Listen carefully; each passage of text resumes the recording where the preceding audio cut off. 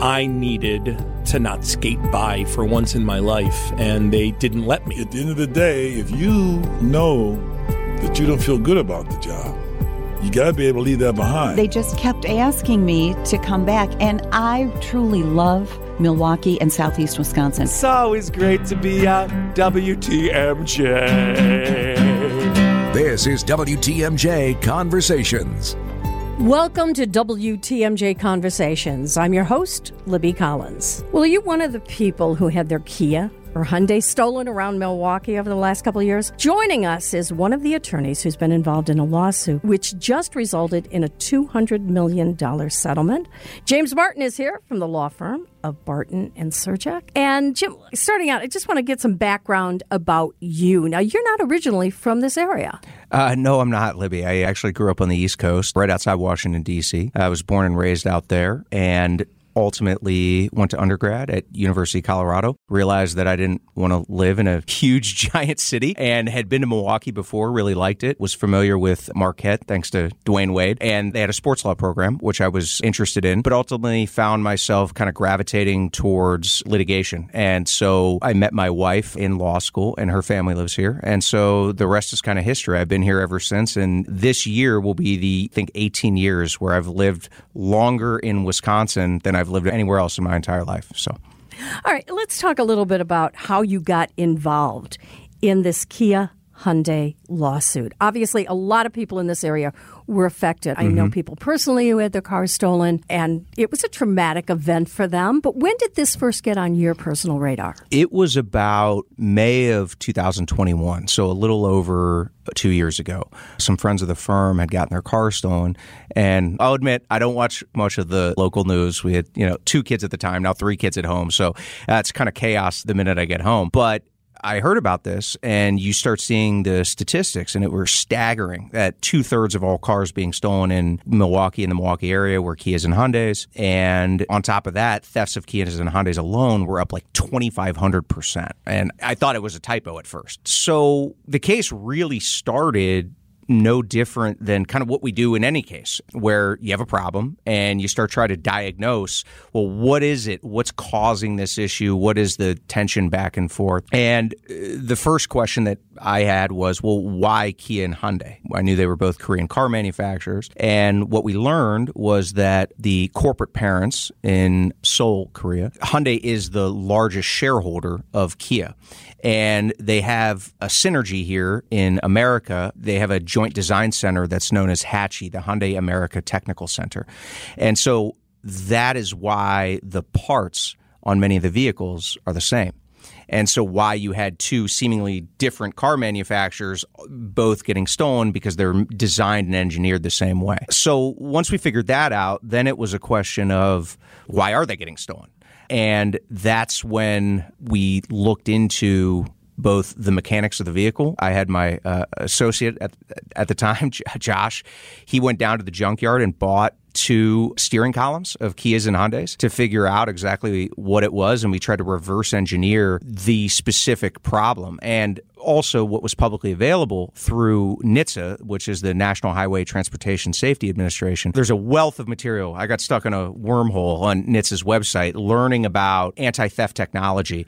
And what we came to learn in particular was that there was a device that's called an immobilizer. And an immobilizer is a technology that essentially makes it so that if you don't have the correct key to the vehicle, the engine won't even start, dumbing it down significantly. But that's essentially how it works. And it's been mandated by the European Union since 2001. It's been Canada as well, and Australia. And so there was a push to mandate immobilizer technology in the United States as well to kind of conform the NHTSA's requirements with that of the European Union and other places where these cars are sold. And NHTSA said, look, we can't, because NHTSA's charge is to create, amongst many things, but they oversee the promulgation and enforcement of what are called federal motor vehicle safety standards, okay?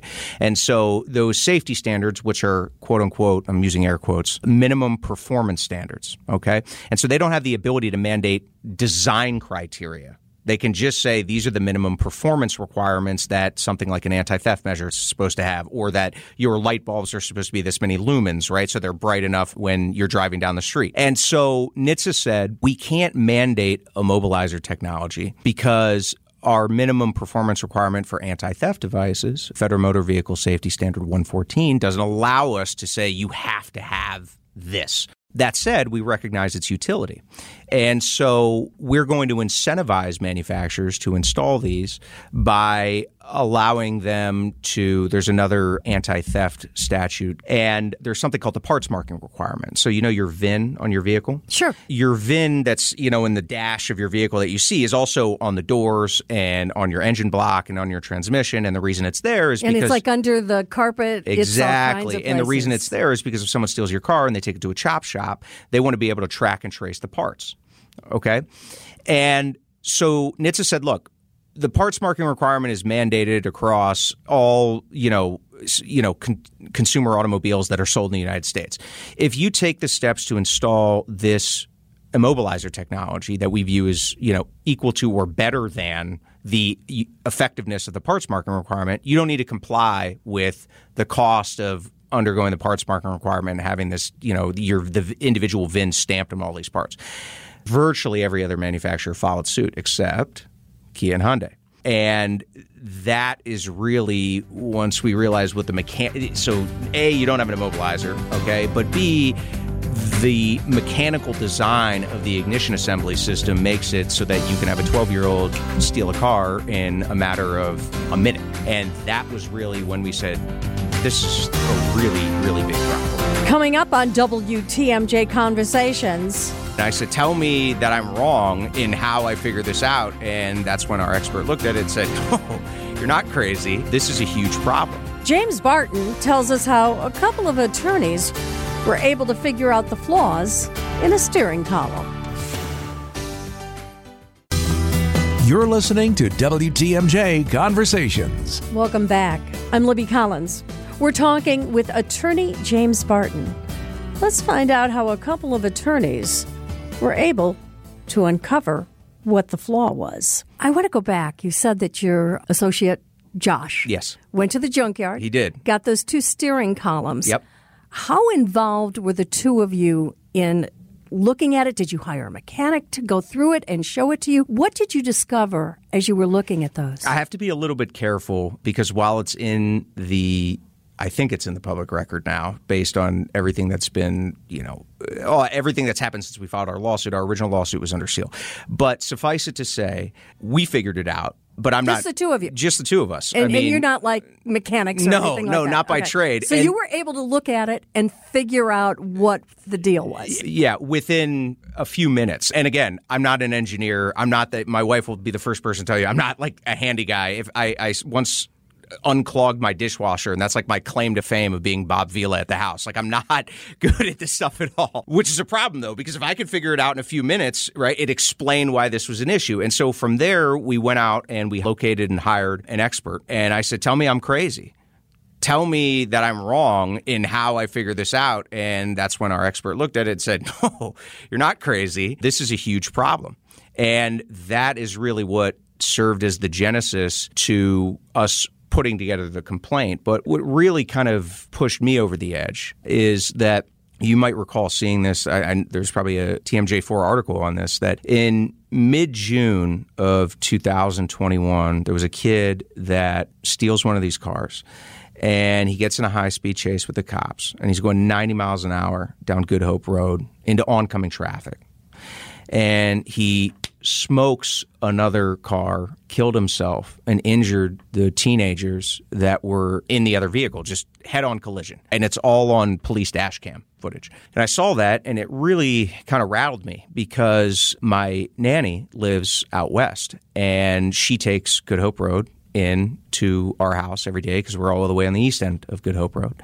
And oftentimes, if she's taking our kids somewhere, they'll be in the car, and I'm sitting there, and I came home and I told my wife, I showed her the video, and we said, what if that was us in the vehicle, right? Or our nanny with our children in the car, and they get killed because a kid steals a car that they should have never, and I'm not condoning stealing vehicles, you shouldn't be doing it in the first place, But the fact of the matter is that it's incumbent upon manufacturers to take easy steps to prevent this type of thing from happening, notwithstanding the fact that it's illegal to do so. The analogy I'd always use is like, okay, well, bank robbery is illegal. Everyone knows that, right? Well, how many times have you been to a bank and there's bulletproof glass up between you and the teller? Well, what's that designed to do? It's designed to prevent bank robberies, right? It's not required. It's just done so that you deter further foreseeable criminal activity. And that, I think, especially when you look at just the swaths of manufacturers that have taken this easy step to install immobilizers and make sure this isn't happening, and Kia and Hyundai didn't. And that really set me over the edge in terms of this is the right thing to do, and we need to do this, because you don't even need to be an owner of a Kia or a Hyundai to have your life turned upside down because of being in the wrong place in the wrong time. Notwithstanding the tens of thousands of people that bought the vehicles and had no idea that this thing wasn't equipped with basic anti-theft measures that have just caused so many problems when they get their cars stolen. I can't tell you how many single moms I've talked to that couldn't end up bringing their kids to school or almost lost their job because they literally woke up one morning and their car's not there, and then they had to stop and deal with that. And then there was the parts, because so many of them were getting stolen, were on back order, so they couldn't get their car back for months and months and months and months on end. And what are you supposed to do? Coming up on WTMJ Conversations, literally we're getting hundreds and hundreds and hundreds of pings where we could see, oh, look, this person bought a brand new vehicle and is still having this problem. Attorney James Barton talks about putting a case together against two auto giants. Now, more of WTMJ Conversations. I'm your host, Libby Collins. Let's return to our conversation with attorney James Barton and find out how exactly that lawsuit was developed. Once you made that decision, and it sounds like it was personal for you in a lot of ways. It was. I would say that it definitely was personal given the impact this had in our community. How do you get started? How do you put a case like that together? Well, a lot of research, right? I mean, any time that we're dealing with a complex case, it starts with our background. The benefit of handling a lot of commercial litigation is that it runs the gamut in terms of issues. So I had a lot of products liability experience, which is in many respects kind of what this is. And that dovetails between you have warranties that are given with the car, you have implied warranties, you have product liability claims that you can bring. And so you had to define first what the defect was. That was step one. So we did that. And then from there, we had some people contact us that were willing to serve as class representatives because their lives were turned upside down, and this was just a horrible experience for them. Did you go looking for them, or did they come and find you? Yes and no. They found us originally, a few of them. But we recognized also that we needed some additional class representatives, in particular with newer vehicles. And so what we did was the Office of Lawyer Regulation tightly regulates lawyer advertising. You're not allowed to in-person or solicit clients. And so we created a flyer that explained what the problem was. We submitted the OLR for approval, and then we kind of paper the town with Kias and Hyundais all over, directing them to a website that we had set up.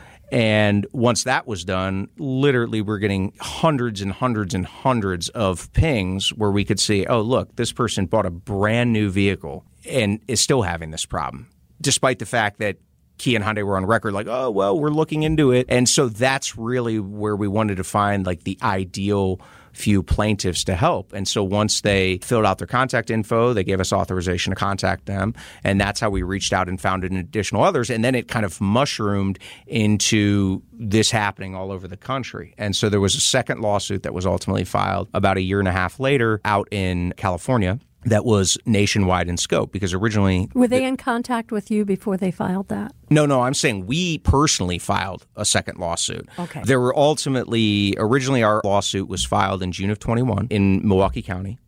It was then removed to federal court, which defense had the right to do under the Class Action Fairness Act, so they could be in federal courts of the Eastern District of Wisconsin. Then our complaint was amended in November of 21, but still limited it to a Wisconsin class, because that's really where it was happening. I mean, in 2021, it hadn't proliferated all over because the Kia TikTok Challenge, which kind of really mushroomed this problem all over the place, didn't really start until the following, I would say, spring of 22 is really where it picked up. And then all of a sudden we noticed on that same website that we were getting contacted from people in St. Louis and Minneapolis and in all of these other states. And so that's really where we kind of take a step back and you're like, this isn't just a Wisconsin problem. This is now a nationwide problem. And so that's what prompted us to ultimately file another lawsuit. And in the interim, our first lawsuit was filed under seal because we were concerned about... What does that mean when you say it was filed under seal? So what it means is that normally court proceedings are supposed to be open and transparent. It's a First Amendment issue because you can't litigate cases in secret. However, there are certain circumstances where a court with authorization will allow a litigant to file a case under seal. So think about like a trade secret. Obviously, a trade secret is a secret for a reason. But if someone steals that trade secret and you need to sue that person, you don't want to have to, in order to prove your claim, publish what the trade secret is that was stolen. So if someone steals the formula for Coca-Cola, for instance, Coca-Cola is not going to sue and then have a publicly available pleading that actually describes in detail what its trade secret was that was stolen. And so in a case like that, the aspects of the case can be filed under seal, whether it's the whole complaint or at least portions of it, which are ultimately redacted. And so in this case, we filed it under seal and we said, look, Judge, first in Milwaukee County and then in the Eastern District, we said, this is a huge problem. That the detail of our pleadings essentially would give anybody a playbook on how to steal these vehicles. And we don't want to exacerbate the problem, whether it be beyond in Milwaukee or in other municipalities in our state or across Wisconsin's border and down into Chicago. And so the judge took the very unique step, both judges did, and said, we agree. Given the detail of the allegations in the complaint, we're going to seal this, but recognize these competing balances between having open, transparent court proceedings and not exacerbating a public safety crisis. The court ordered us to come up with a suitable set of redactions with Kia and Hyundai with the other side. And so that version of the pleadings was eventually filed in July. And so of our, it ended up being like a 170-page complaint. There were certain aspects of it that were redacted, but you could ultimately figure out, and just like we reverse engineered the problem, we attached a bunch of exhibits to our complaint that were publicly available records that you could reverse engineer, I think, what was ultimately in these redacted portions as well. On the other hand, a lot of the kids who are stealing Hyundais aren't looking at legal papers. No, they're not. They're not. My concern was more so the media, that the media reports on a publicly available document and then someone sees it on the news or they have a copy of it hyperlinked and then it becomes a concern. And that's why for a long time, despite being a young, growing firm, and obviously we felt like we were doing something good, we stayed out of the limelight intentionally. We got contacted by a bunch of media personalities to be interviewed about this, and we said, look, we just can't because it's under seal, and how would it look if I'm grandstanding in the media about, hey, this problem, and yet I'm telling the court that it needs to be sealed, so I just can't talk about it. I'm sorry. But once our redacted version of the complaint became available in July of 22, that's when there's this deluge of copycat suits. And because every lawyer has access to a federal system similar to CCAP, if you're familiar with it, it's called PACER. But the difference between CCAP and PACER is that in PACER, you can actually pull the documents where you can't do that on CCAP. And so once that happened, there were literally copycat lawsuits filed all over the country about this. From there was a motion that was filed. And when you have a bunch of similar lawsuits that are filed all over the country, there's a federal judiciary body called the Judicial Panel on Multi-District Litigation. And cases can then be consolidated and transferred to one judicial district. And so that's what happened here. And they were transferred out to the Central District of California in Los Angeles, which is a few clicks away from Kia and Hyundai's corporate headquarters. The American distribution arms, I should add. They are based both in Southern California. And so that's when the case was transferred out there. There was then a consolidated class action complaint that was filed in March, and the case was resolved, or a preliminary settlement was reached in May of this year. Still ahead on WTMJ Conversations. There was this wrinkle here, right, where you have this intervening cause, if you will, that someone is stealing the cars. Attorney James Barton reveals Kia Hyundai said there's no problem.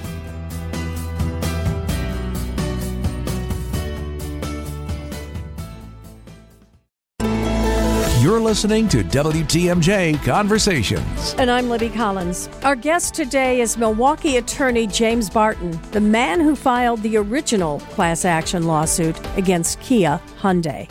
When you first decided to sue, you reached out, I'm sure, to Kia Hyundai and their attorneys and notified them of your intent, correct? Well, yeah, we had to, because in the warranties for each of these vehicles, there is an arbitration provision that's administered. It's called Autoline, I believe it is, and it's administered through the Better Business Bureau. And so we submitted many of the claimants' claims through this Autoline procedure, and all of them were rejected. That's what I was going to ask you, is what was their reaction to all of this? There's no problem. There's no issue. That was basically it. This isn't covered by a warranty. These are third-party thieves that are stealing the cars, and we have no liability or problem as a result of it. Did you have any personal contact with them? In other words, conversations one-on-one or on the telephone with any of the attorneys for Kia Hyundai? I did. One of the attorneys that was representing him is a very large firm in Chicago. I respect him. I mean, he's a very, very, very good lawyer. And look, he had a job to do. I understood his position. He understood my position rather clearly.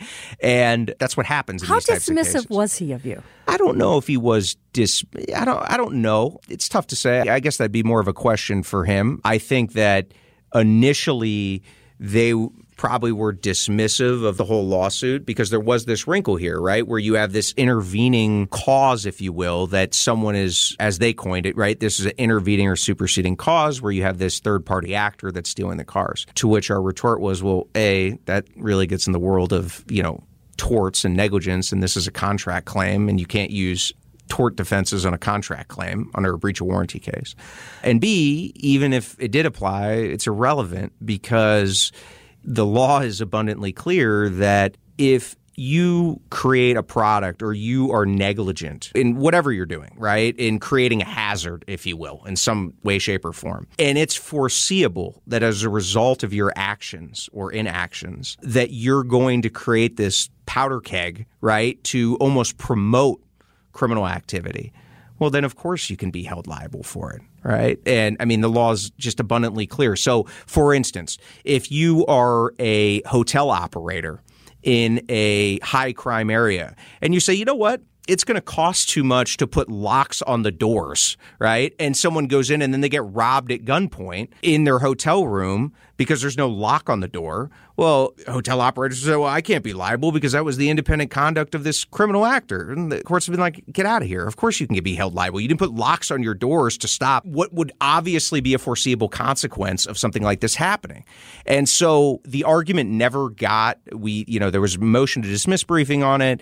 And ultimately, our original motion, their motion to dismiss our complaint was never ruled upon. The case was transferred out to California. There was another motion to dismiss filed in April, and then the case settled. So there literally has not been any issues, which I think is probably a byproduct of knowing, despite raising the argument, that it wasn't a winner, if you will. So this was settled pretty quickly because the wheels of justice do not normally work fast. They do not. They do not. Much to, I hear it a lot from many of our clients. They're like, why is this taking so long? And it is. I mean, it's just a byproduct of just the way the court system works. I mean, you look at cases that are handed down, the Supreme Court of the United States obviously just came down with a bunch of very significant decisions, but you look like when those started, and it was like 5-6 years ago or 7 years ago sometimes before they ultimately make their way all the way upstairs. Same thing when you have a case before the Wisconsin Supreme Court or the Court of Appeals. It just takes a long time. Were you personally ever discouraged? No, not really. I kind of knew. I felt really comfortable with the level of work that we put in on the front end. And like I said, I mean, I worked at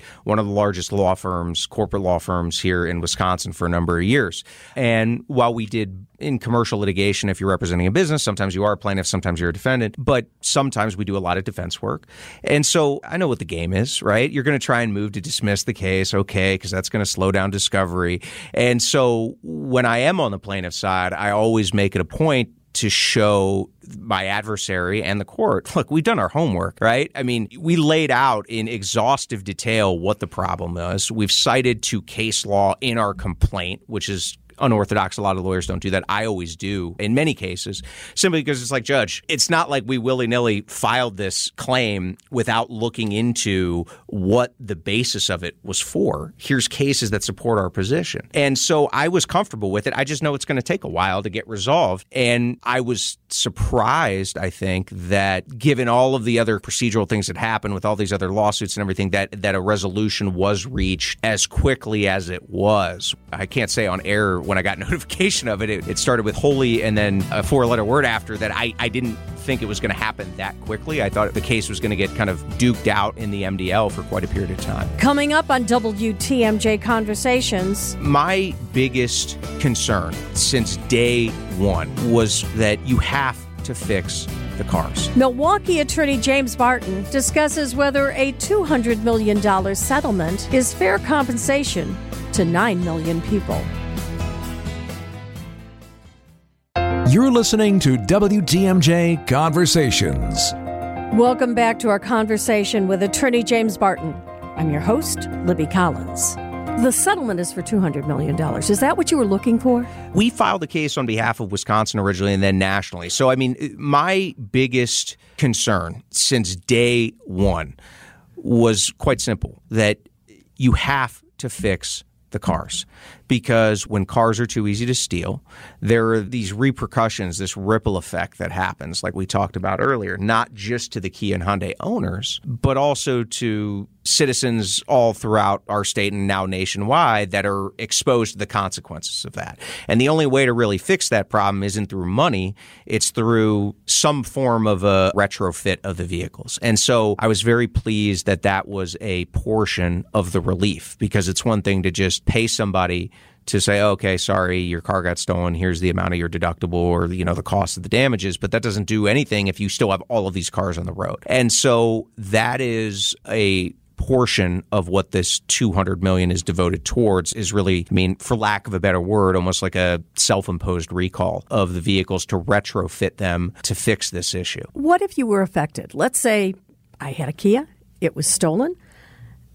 What am I going to get? How am I going to benefit from this settlement? Well, that is, first and foremost, if you still own the vehicle, the software upgrade is supposed to resolve any further thieves' ability to basically easily steal it in the manner in which they were, right? So knock on wood, that works. Secondarily, there's the monetary component. And to be honest, that's what's still being hashed out. There was something filed before Judge Selna in the Central District of California that kind of outlined what the preliminary terms were. But unlike a normal case where you have litigant A versus litigant B and they hatch out a settlement and then it's inked in writing, everyone agrees to it, everyone puts their guns away and goes home.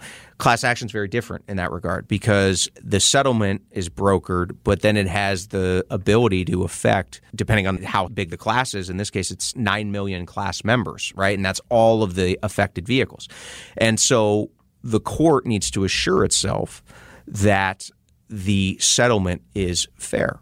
And if anyone has any objection to it, then there's an opportunity to lodge an objection. If there's a segment of the population that, for whatever reason, wasn't really considered. And look, that happens a lot, right? It's very difficult when you're trying to craft a resolution affecting 9 million people that you dot the I's and cross the T's in one stroke and it's done. And so that's what's going on now in terms of what the relief is ultimately going to be. So there will be a component in broad strokes, though. It's kind of broken down as follows. For the individuals that got their cars stolen and totaled, right? You can further subdivide those into people that were sufficiently insured and those that weren't, right? And so there will be monetary compensation for those people. Obviously, if your car is not insured and you had more out-of-pocket expenses, it'll be higher there. If you still have the vehicle, well, then you ultimately have the software upgrade that you can get. And then there will be additional monetary compensation. In terms of how all the numbers are going to shake, I just don't want to speak out of school because the paperwork's supposed to be filed on Monday, and we just got notification it's the parties asked for an additional 10 days to file it. So it'll be filed on July 20th. How will people be notified, or will they be notified? They will. If they are potentially going to get something for this settlement. Right. So in auto cases, in auto class action cases, I mean, those VIN numbers come in handy, right? And so ultimately, Kia and Hyundai keep a record for obvious reasons of the buyers and lessees of their vehicles. And once a preliminary approval is reached, everyone will get those cards in the mail. If you've ever been in part of a class action, you'll get something in the mail that basically says, hey, you might be eligible to compensation. And that's when they can go ahead and reach out to the relevant parties involved to submit a claim. Or if they say, hey, that's not fair because I have damages of X, Y, and Z, and doesn't look like it's going to be covered, well, then they have the opportunity to lodge an objection, because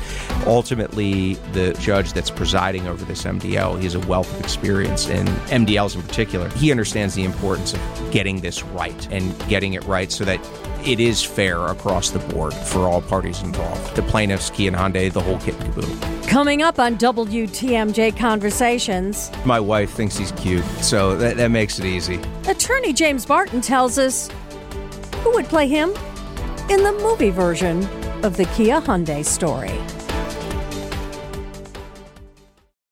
Now, more of WTMJ Conversations. And I'm Libby Collins. Today's conversation is with attorney James Barton. Let's find out if imitation really is the sincerest form of flattery. I go back to what you said at the early part of this interview, and that is that you and Josh went out, you got those steering columns, you took them apart, you figured it out. You were the first firm to file this action. Yes, we were.